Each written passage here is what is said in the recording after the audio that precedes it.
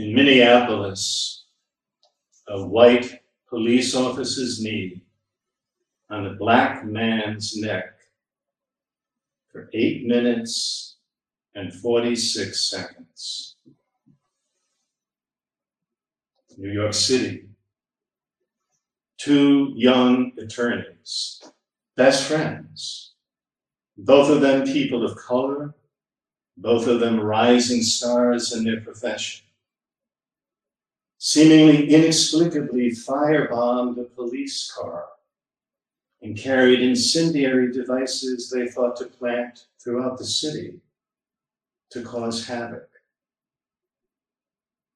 And in Washington, D.C., in a sea of black faces marching peacefully, chanting, "Say his name, George Floyd," was a lone young white woman holding up a sign that said simply, ACAB. All cops are bastards. In his second inaugural address, given just weeks before his assassination, Abraham Lincoln said that the Civil War, with all its hateful passions and divisions, pitting American against American, was a punishment for America's sin of slavery. Today, we might say by extension that the difficult and disturbing events and images of these last several weeks have been a punishment for slavery's evil spawn, racism.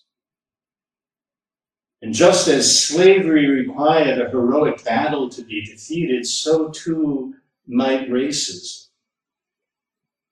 But this time, not a battle that pits American against American, but a battle of every American with their own heart and their own soul.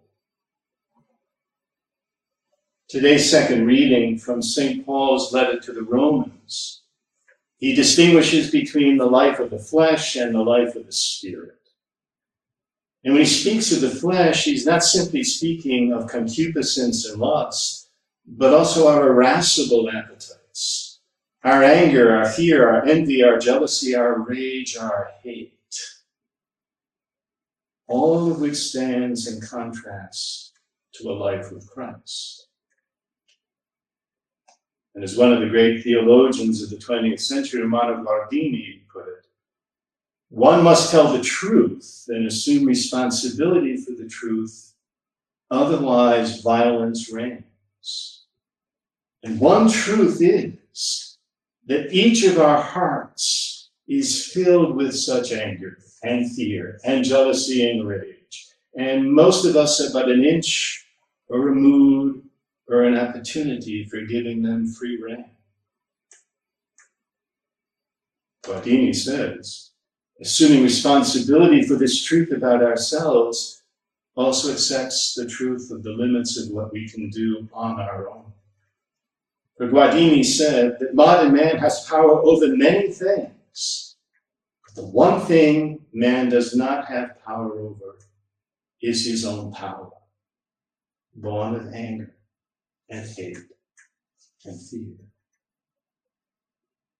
Where then do we gain such mastery? The gospel is clear. It's by being yoked to Christ.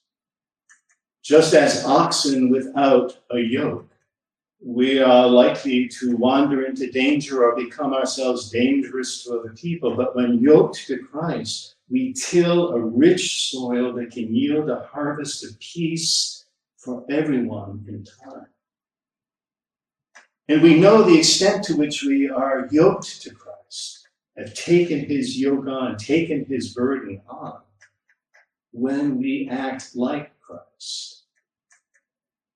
The gospel seems almost to quote the first reading from the prophet Zechariah, when it says, I am meek and humble of heart.